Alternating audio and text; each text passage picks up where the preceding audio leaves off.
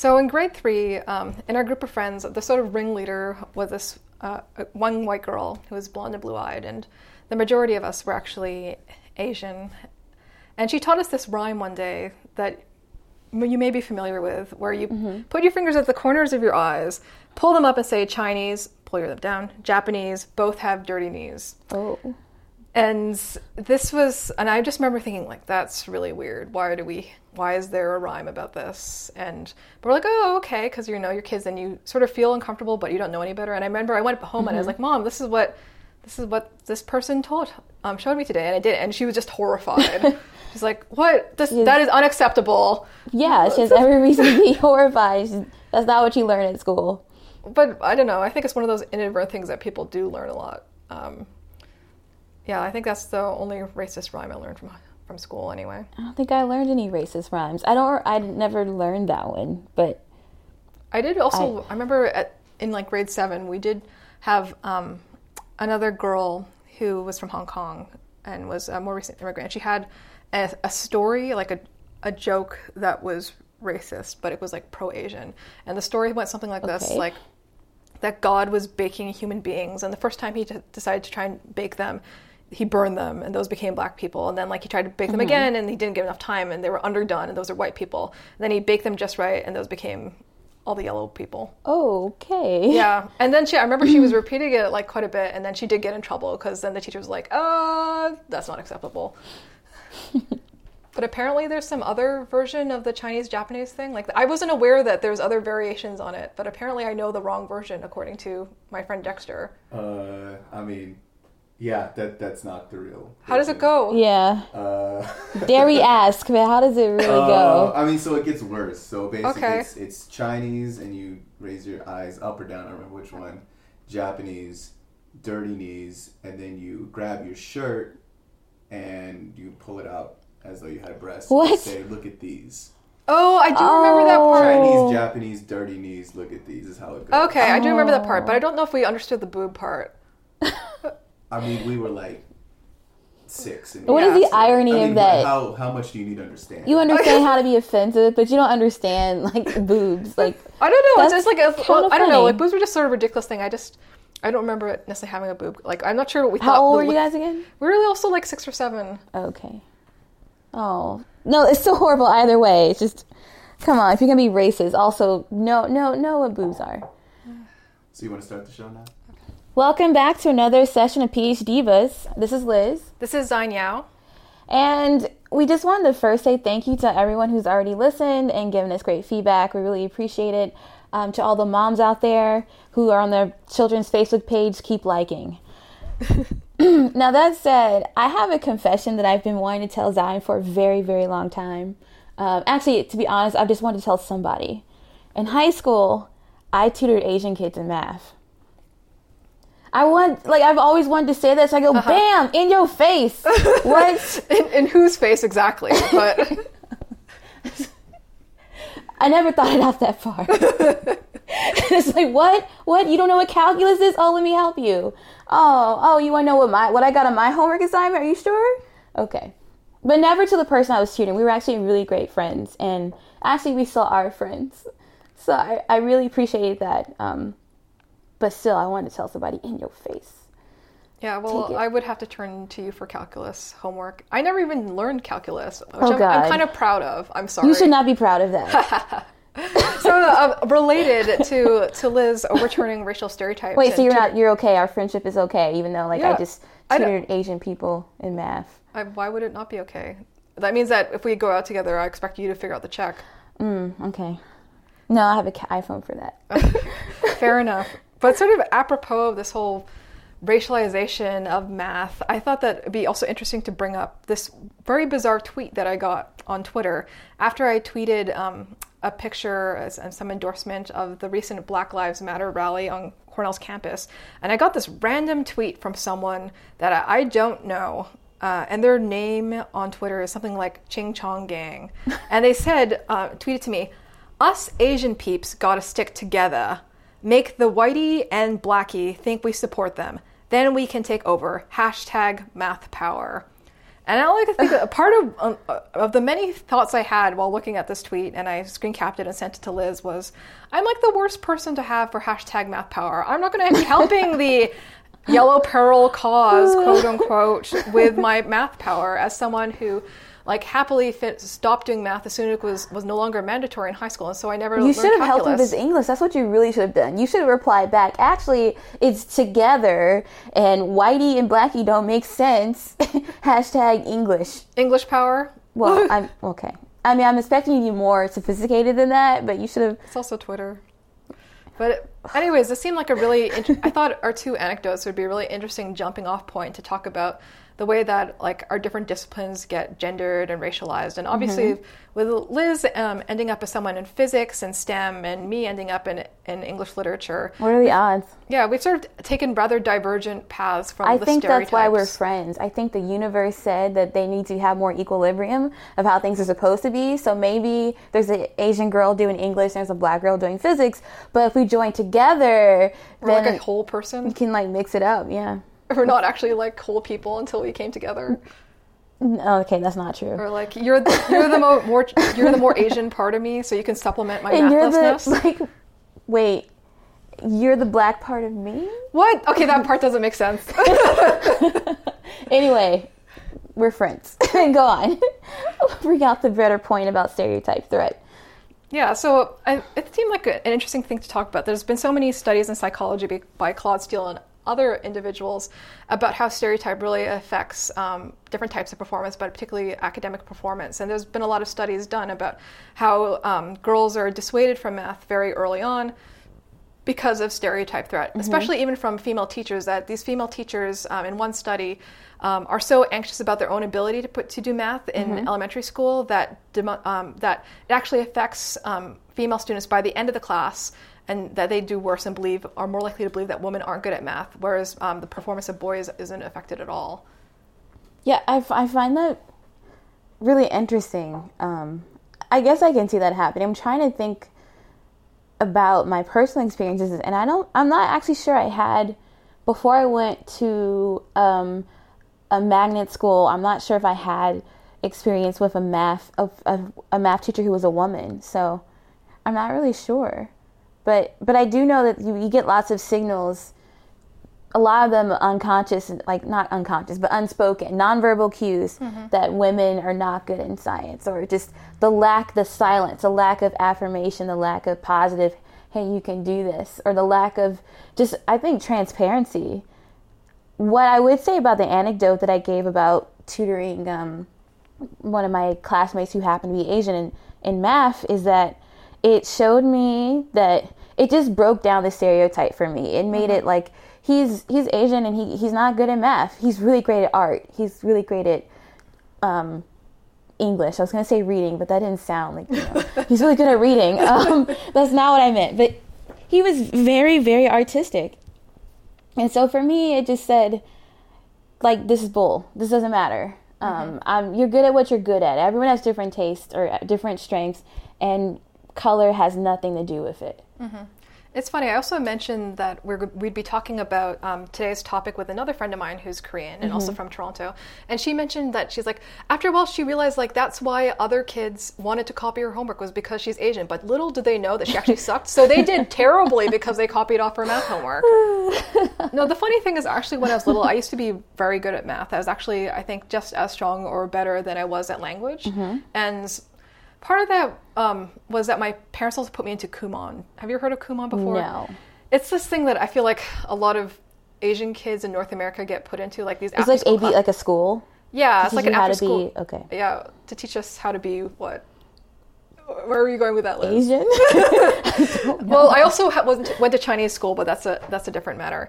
But yeah, we would be sent to additional classes after school that would accelerate our math learning. Oh, okay. Had nothing to do with being Asian. Just getting better. But a lot of us were Asian. Okay. And it's sort of like known as like an Asian thing. Got it. Culturally. It's like one of those things where I will meet other like Asian Canadians or Asian Americans and we'll be like, oh yes, piano, piano, Kumon. But anyways, like the thing is like, I really enjoyed it because there's something about the pleasure of numbers and like that felt really I don't know, intellectually intriguing to me, and I sort of liked the way that my mind worked when I was computing these things. But there's this element where the Kumon stuff, like that, for every test that you take, they sort of graph your progress, and so it almost became like a sort of competition for myself, like, to what is the highest percentile I can end up here. It's not just I got everything right, how fast can I complete it, and so at a certain point I sort of just got sick of putting myself in this mold of having to be more and more competitive, and I sort of... So in a way that Kumon, is that what it's called? Kumon, yeah. That might have actually turned you off of math. Yeah. The pressure, the expectation to be good at it. Yeah, but also that I got really bored of just doing math homework.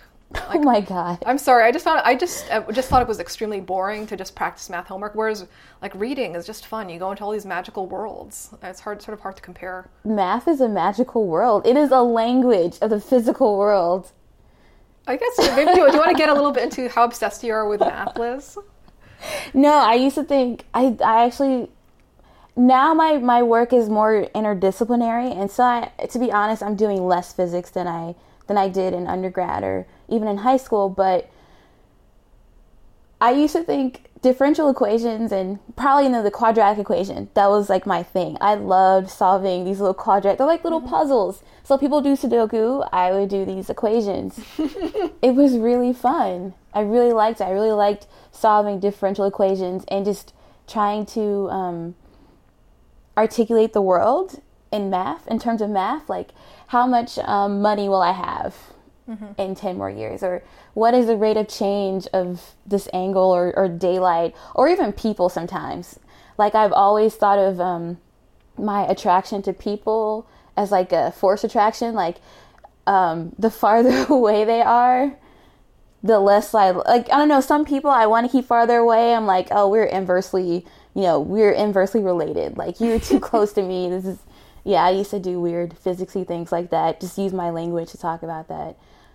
Also, I mean, the reason why I went to boarding school was because my high school did not have physics, and the highest you could go was calculus, and I wanted physics, and I wanted to take math classes. And so this person came to my school and then showed us the course catalog, and the course catalog was for me, that was it. I knew what I wanted to do. So much math, yay! Actually, that's true. And then you have to submit actually, this is the really nerdy part. You're gonna, actually, you don't know this about me yet, I don't think. Okay. So we had to submit these two works of art, or two submissions of like our work quality. So I actually made a website, and mind you, this is a website back in 2003, so it's like more GeoCities, like Yahoo, Google site, like something. It was Angel really Fire. Lame. Yeah, I made a site about nuclear fission and nuclear fusion. That's really cute. Oh, it was really great. I'm looking back at it now, like that was really nerdy, but I did that, and then I got in, and then I loved it, and I took more than one math class a semester, more than one science class. They made you take biology, chemistry, and physics. And I did a lot of those classes. And it was fun. I also did choir. I did band. I didn't know how to play an instrument, actually. I told her that I knew how to play the piano, and she put me on the xylophone. I just sat in the back and, practiced really, really, really hard, because I was never in band before. Okay. But anyway, the point is that I loved math. It was like a language to me. And getting it just made me feel really affirmed. And that was how I resonated, how I clicked with physics. Because it felt like, oh, I understand what's happening now. And I would try to go out and see what was happening and then try to explain it. Like, I feel if I'd been taught math differently, it could be different. I would perhaps have a different relationship to it. Like, I remember reading this one book that was discussing how, like, we don't teach children math very well. Like, we teach them how to do, like, think about sets or stuff, other things like that, like on a very rudimentary level, but you don't actually explain what the function of these things are. Like, they don't teach you how to think. Yeah, they don't teach you how to think. And then I remember a couple of years ago, I had this conversation with like this mathematician from, I think, Switzerland or something like that, like sort of a random exchange where we're talking about our different disciplines. And the way that she's talking about like the philosophy of math and like this sort of abstraction and the beauty of the ideas, I was like, this is really cool. But unfortunately, I was never taught that. Instead, it was just like really boring sets of numbers I had to like do, and it was just really tedious, and it was getting between me and my books. But, I mean, that's also a sign. When I work with students now, I think one of the biggest things I try to get them to think about is not only what they're good at, but what they actually like doing. because at this stage, you do think you're great at doing a lot of things, and that actually makes deciding what you want to do in your life really hard. But then you are able to figure out, I'm good at math, I'm good at English, but I actually enjoy doing English more. And maybe because I don't know, maybe I was just lazy about doing math homework, whereas English work didn't feel like work in the same way to me. Yeah, well, physics didn't seem like hard work to me. In fact, I thought engineering sounded hard, and that's why I did physics, which is... But now you're an engineer. Cringe. I'm going where the money is. No, I do interdisciplinary work, and that often means that the department that it's held in is not necessarily indicative of the kind of research that I get to do in those fields. Because everything's kind of merging now. I've always been interested in imaging. So again, seeing the world, it kind of makes sense that way. And just some context for people who don't know Liz, she's in biomedical engineering right now. Oh, yeah. Doing cancer research. Yes. Zion knows me very well. So also talking about stereotype threat, it wasn't just that I enjoyed English, but there's this element of defiance for me that not only was I brought up reading far beyond my grade level just because my family was able to just had access to a ton of books, and my parents brought me to the library all the time when I was young. But even though my elementary and high school were in areas where it was almost half Asian, there was a lot of anti-Asian sentiments. And I remember through elementary school, through high school, having other kids, white kids, yelling at me and my friends, go back to Hong Kong, speak English, things like that. Even though, that's of course, horrible. Even though I was born in Canada, and actually I was far better at them. And so there was this way, not only did I enjoy English, but I got this perverse pleasure in being the top English students in all my classes. So it was like an extra element of, not only do I enjoy doing this, but I'm really sticking it to you. So you were doing it in your face as well. Yeah, pretty much. There's this sort of element of you want me to speak English. Actually, I speak English far better than you. I'm far more literate than you. I'm far better read than you are. So there is this definite aspect of defiance for me.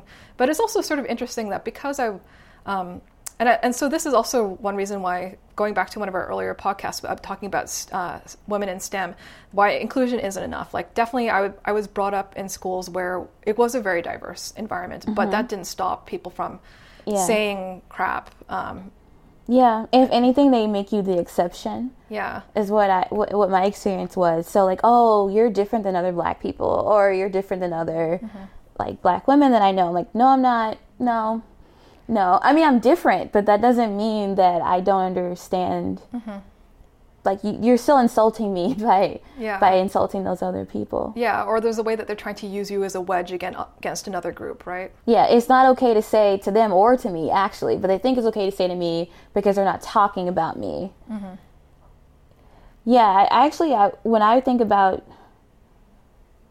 I think that I liked physics. I genuinely liked it, and I think you kind of have to start, because the culture of physics itself is one where the genius stereotype, you have to be a genius to get in, or to actually get to do it.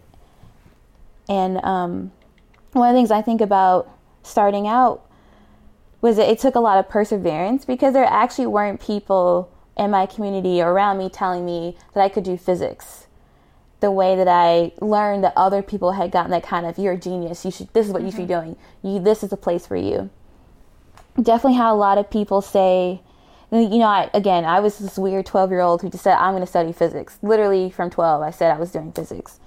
And people would say, oh, wow, you're good in math? But you're a black woman, or we need more of you, because nobody around here knows how to do math. Or it was just this pervasive of surprise that I would actually even be able to do it. And even when I got to the math and science school, where there were more, again, there's a high density of these are the smartest people in the whole state, theoretically. The people who apply. There are people who didn't apply who are also equally smart. So you have this high density of people, and I'm still being called out. It's wow, I can't believe you're here. I can't believe you're good at this. Are you sure you want to take the AP physics class? Are you sure you want to do this? This might be too much for you. I'm I don't understand. Why would this be too much for me? But that was definitely the message I was getting, and what people were saying. I still remember this one time. It was a modern physics exam, and I see these guys running down the hall, and they come towards me, and they go, I can't believe I got beat by a girl. Oh, God. And that was their first response. So mind you, I didn't know what I made on the exam. The grades were just coming out. And they just knew that I got the highest grade. And actually, I got the highest grade by about 25 points. Nice. Well done, Liz. In your face. But it didn't matter to me. I really wasn't thinking of it that way. It was just that their response was, I can't believe I got beat by a girl. Mm-hmm. And that they couldn't, and they were actually asking me for my score because they knew that I got the highest score, but they didn't know the number. Right? They didn't know that that's something they basically failed. I just kind of like, did really, really, really well on. And that happens. It's funny, I did a somewhat similar experience in undergrad. I remember the first week of going to University of Toronto, and we were lining up for one of those things you have to just line up for when you're in your first week. Mm-hmm. And I was just by myself, and I didn't know anyone yet. And there's a group of other freshmen nearby that were laughing. Mm-hmm. And then one of them came over, and they obviously had made some sort of bet. Because that when you're first meeting everyone in university, it's always like, what's your name? What's your major? And so he's like, let me guess what your major is. And I was like, okay. Is it pre-med? No. Is it commerce? No. Is it math? No. Is it engineering? They're really no. horrible at guessing. No, it was like basically this gamut of all these like technical STEM Asian stereotypical things. And after he went through like about 5 different options, he finally said, and this was, and of course this guy was white and all his friends were white, well, so what is your major? I said, English literature. And then I got this particular sense of pleasure of winning the English Lit Award every year I was there for being the top student. And so there's this, additional in your face for this. I'm going to do this and I'm going to be the best. I think that's fantastic. Also, you're just awesome. You exude awesomeness sign. That's why we're friends. Not just that we somehow overcome each other in some like weird stereotype compensation type of way. There is a negative side to this, though, because always fighting. I have to admit that when I actually got to Penn, so I went to Penn as an undergrad, and it was an Ivy League, and I got the best. Like no one had as great a deal as I did, and I actually got a lot of slack for that. They kept asking me what minority scholarship I did to get, and that just doesn't even make sense. That's not how the Ivies work. At any rate. It took me a semester to realize that I was putting more pressure on myself than necessary. Mm-hmm. That I actually, because of all the passive aggressive things I had heard my entire life about what I wanted to do and not really having any role models. So really I knew I wanted to do physics, but I didn't know if I could, genuinely. Mm-hmm. And not just because of in addition to the things I was hearing, it was also because I didn't know what it was. I didn't know any real people. I knew books that I read. I knew about Albert Einstein and Marie Curie and people like that. So I literally thought that I had to be good in physics, or else everyone was going to think that black people just weren't good in physics. Mm-hmm. And I went into my classes like that. And I worked really hard, but I think it started to stress me out and actually have a negative impact both on my health and in terms of my ability to actually do well in my classes. Like literally having test anxiety, being afraid to talk to people, not finding groups, not knowing how to interact with people because I feel like if I wasn't right the first time, they didn't hear me. Just not understanding that certain things weren't about my intelligence or my capacity. It was about how I was interacting. Was I studying? Was I just other things? Mm-hmm. And I guess, like, for me, it's been sort of difficult as well because now that I have more perspective on my discipline, the fact that I'm proud of English sort of shows the extent to which I've been colonized, so to speak. Like, that I can't speak English. I'm sorry, speak Chinese, that is. Mm-hmm. And so it shows to some extent how I've internalized this Western civilization, and as there's so many problematic elements to that. But at the same time, I've also realized that there aren't very many of me in my discipline either. There's only one Asian person in my department now. Mm-hmm. I was the only Asian graduate student, and there was no Asian faculty during my master's program. I wasn't taught by anyone who was Asian until my last year of undergrad in English. And it's something that I didn't entirely recognize because it took me a long time to recognize myself in things. Like I ended up, when I was younger, I used to be a total Anglophile and thought of myself more in that regard than I did think of myself as being Chinese Canadian. Mm-hmm. And it's taken me a long process of being able to accepting myself and being able to find my place with what I'm good at, that it doesn't erase other parts of my identity, if that makes any sense. I'm the white girl trapped in a black girl's body. Yeah, or like a lot of other Asian Not friends. really, but that's what I was. Yeah, that's like what I was called. Yeah, a lot of other Asian kids would tell me, even like I got that like last semester, that they thought I was half white, just because I was good at English. Something I've had since elementary school till now. Yeah, I wish I had a good answer for that, and I can honestly say though, for people who are reading and maybe going through similar things, that I kind of had an awakening in the last few years, because I definitely was aware that I was the only black person. And when I mean the only black person, I was the only black person in my class, or even the only black person I saw in one day, just because my major was so different. And there was only one black faculty member in the sciences at that point. At Penn. At Penn, there was only one. And I was also the only woman in my class. Oh, God. And so there would be times where the professor would say, oh, you guys know what I'm talking about. And it's like, because we're all white. Like, he actually one time said, we're all white men here. And I'm like, oh, my God. Whoa. Whoa. Like, come on. And the women's restroom, they had urinals that flushed, because I tried it. I did. not to use it. But I wouldn't judge. That's really, never mind. That's another session, how to use a man's restroom. They have devices for that. Anyway, that's not the point. The point is that they actually worked, and that I actually one time went into the restroom to cry, actually, and then I saw the urinals, and I thought, am I in the wrong restroom? And I actually went back out, and like, nope, this is right. All right, great. But it takes time. I had to actually realize that I wasn't doing myself any favors by trying to be less frightening or threatening to people. I wasn't doing people favors, because, if they're looking to me, if they think that this is how black people act, then can I really blame them later on for, I can, but the point is, with my friends, I need to be myself. They need to know what's okay, what's not okay. And also, I'm going to be a happier person if I'm not always trying to guard myself every second of the day, or worry about braids. Actually, I like wearing braids for that very reason, or being afraid of being called sassy or something. Like, I just had to let it go. Yeah. And like realize that I am both things. So yes, I'm doing something traditionally, or there's only 80 people in the U.S. with PhDs, only 80 black women with PhDs in the U.S. in physics. Wow. Yeah, then we actually know their number. So like they number, like, who number 4 is, number 4 talks number 20.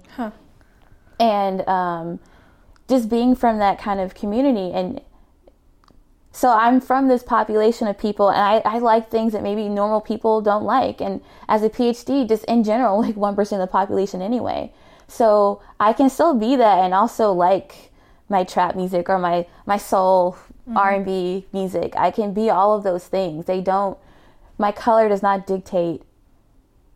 It doesn't by far dictate who I really am. And I had to be comfortable with that. And people may not know that when they first see me. That's perfectly fine. No one knows anyone when they first see someone, right? But I think it's about being open to all the possibilities about what you learn with other people, about people.